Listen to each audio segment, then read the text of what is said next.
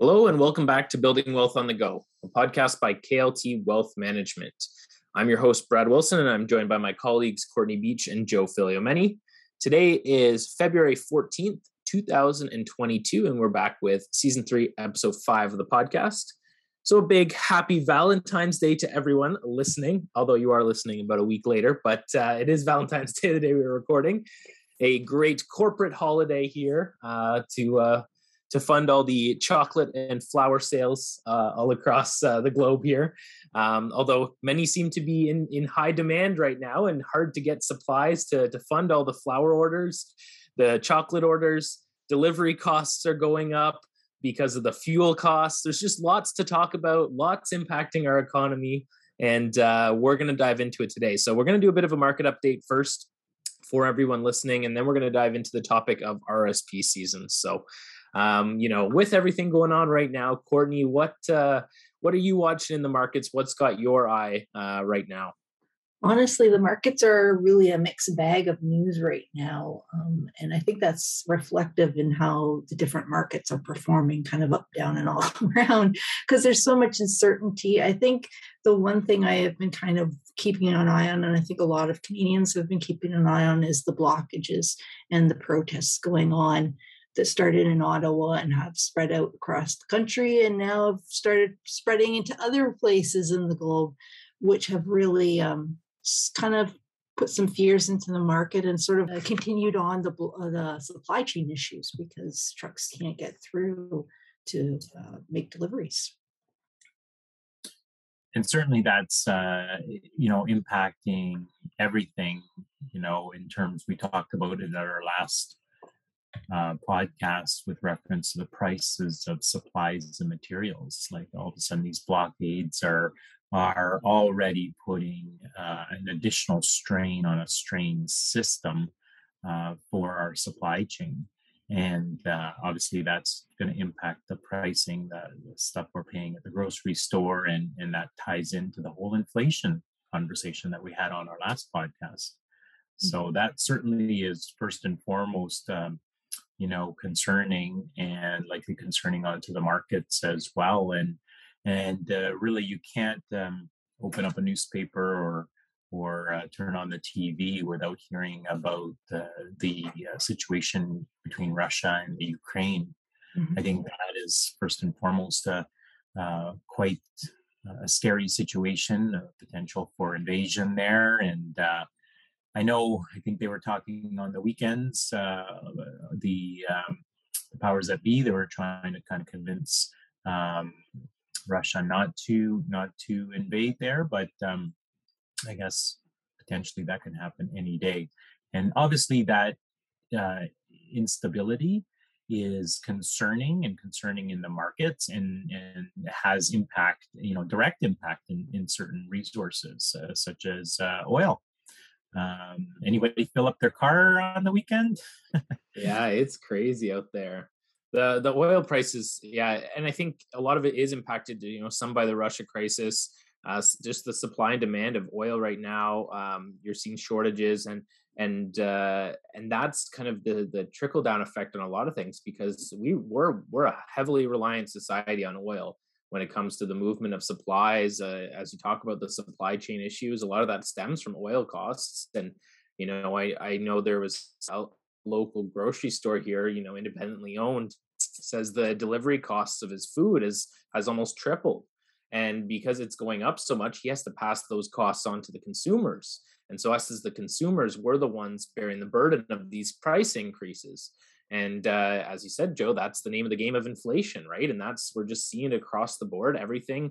I kind of talked about it jokingly at the opening here, Valentine's Day, but it was a huge segment on the news. Right? Is the cost of all these flower shops trying to get their deliveries out, and they say we can't offer free delivery, we can't offer a cheap delivery cost for all these flowers, because the cost for them to put fuel in their car, we're up into the $1.60 a liter, and they say it's going to keep going up.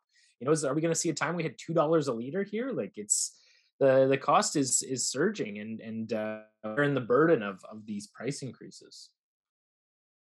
And I think what we have to think about here when it comes down to investing 101, to our listeners, what should we do?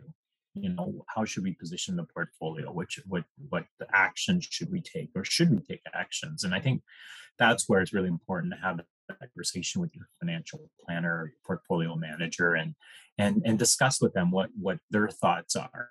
Now let's go back to 101 on investing. You've invested for a particular reason. You have a particular mandate, a risk tolerance that you feel comfortable with. And these are the times to hang on to that. Like often it's not a case of just pulling out of the market, because you're seeing the market, everybody's pulling out. There's people pulling out of the market. That doesn't necessarily mean that you have to. This presents itself with an opportunity. If you do have some cash, there's always opportunity to buy in. And again, having that conversation with your advisor, I think is first and foremost. But it's keeping the eye on the ball, I think, is really important, and your long-term goal here, because let's face it, and these types of things have been happening from day one that the markets have started. This is not new. Yeah, okay, maybe it is, this particular incident is, but throughout history, you can go back and you can see different situations very, very similar to this. And so they always, at some point, they resolve themselves, and then things go to some form of a normal aspect. So keep that in mind with that long-term view. But hey, we're in RSP season too.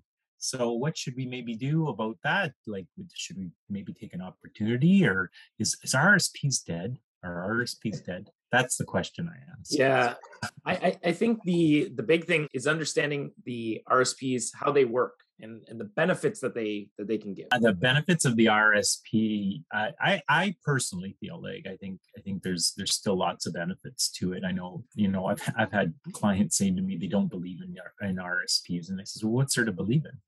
I said that it's not a faith. It's not, exactly. It's not like, it's just it saves you taxes today, and in my mind that continues to work. So if you look at some numbers and just running some quick calculations, so at $50,000 of general income, your marginal tax rate is 29.65. So what does marginal tax rate mean? So the marginal tax rate is really the top rate for that extra dollar. So if you make 51,000 as opposed to 50, that extra $1,000, it's subject to that marginal rate of 29% of taxes. So it works the same way with RSPs, in that if you make an RSP contribution, you're in that marginal tax rate. There's a good chance that, that $1,000 RSP contribution would provide 29.65 or 296 bucks back in your pocket, or a tax reduction or an actual refund. So I think that's the numbers I look at. And of course, if you're at $100,000 worth of income, your marginal tax rate is 43.41. So all of a sudden, that $1,000, you're getting 43% back right from the get-go. So I personally think that RSPs are not dead, and I think that there's a place there in your financial planning. It makes a lot of sense, and I think we've talked about this in the past in terms of making the RSP contributions, getting the tax refund, and doing something constructive with the tax refund. So like whether that means paying down your debt, or reinvesting it into the RSP, or maybe putting it aside into a tax-free savings account for potentially maybe a trip. So I think that there's still lots of opportunity for RSPs in this day and age. Yeah, and I think the reason why it's such a hot button issue now is one of the benefits of the RSPs is you have until the beginning of March to actually contribute and receive that tax benefit in the previous year for 2021. In our case, 2021. So if you've got up until March 1st here to add to your RSPs or open up an RSP and put some money in, and you will get a tax slip to claim that rebate when you file your taxes either in March or April of this year. So you have the ability to kind of assess how much money did I bring in? Did you get a year-end bonus? Was there any commissions? All that sort of income, you can factor that in and see where you're at, see how much taxes you're going to pay. Maybe you're in a situation where you didn't pay enough taxes and you're going to have to owe some money come tax time. This is a great way to offset that. And you can do so in the first 2 months of the year. This is a great opportunity to kind of run those numbers and see if you did make enough RSP contributions last year. Maybe you do need to top up. Maybe you're good and you don't need to do anything. But now is a good time to recalculate your numbers and maybe make that extra contribution. And I think a lot of people, that we talk to, and a lot of clients are so concerned that, RSP contributions ultimately become taxable back to you. So, in theory and in practicality, let's say, because it actually does happen that, you put away money now for your RSP, you get your tax benefit today while you need it. And later on, when you're set to retire, effectively your income is lower anyways, and then you start to draw from that RSP. Now, you never draw your RSP out completely all in one shot. The RSP creates a pension for you, so you get some sort of a monthly pension or an annual pension, and you work that out with your financial advisor as to what your needs are financially. And you can have some taxes taken off those RSPs, as they're called, RIFs at that point. You can have taxes taken off at source, so that at the end of the year, when you go to file your income tax return, you basically break even. So there is value there. I think where I'm a little concerned with some clients is when the RSP values get up like relatively high. So if all of a sudden you have $300,000, $400,000, $500,000 worth of RSPs, potentially that does represent a tax liability upon passing, like upon actually dying. So, and it becomes a tax liability to the estate. So that's sometimes worthwhile to keep on the radar. Have that conversation with your financial advisor just to see where you're at, and you may be fine, and continue to enjoy the benefits of having that RSP contribution. And I think the contributions too, as you mentioned, Joe, you have to pay taxes on it down the road, but it's also the time value of money, right? You can put that money away now, and having that cash today is worth a lot more to you than having those dollars available to you in 20 to 30 years, or even 10 years from now. And the RSP also affords you the ability to leverage those funds in a home buyer's plan if you're a first-time home buyer, or if you want to go back to school, lifelong learning plan. There's those programs that can assist in that as well. So there are strategies where you can improve your cash flow today, maybe when you need it, and in 20 years you're maybe making a little bit more money. You don't need as much cash flow from, in tax breaks here and there. You've built up your RSPs, as you said, Joe, and then that's a good time to have that conversation with your advisor about, is contributing to my RSPs in the same way I was before the right idea, or do we break it off into different investment accounts? Those are the conversations to have, and that's when it's important to look at it at tax time right now, as we're in the RSP season of month of February, and make those decisions. Yeah. So I think as we kind of sum up here, I think the RSPs, I think it's definitely something that should be on your radar. You should be thinking about it over the next few weeks, at least till the March 1st deadline. And then it is something to think about throughout the year. Like, don't leave these things to the end of the year to deal with. Honestly, setting up something on a monthly basis, that $100, $200, whatever that you can afford, you add it to your cash flow, you account for it, and at the end of the year, you might want to top up a little bit. So that's probably the easiest way to implement a strategy for yourself.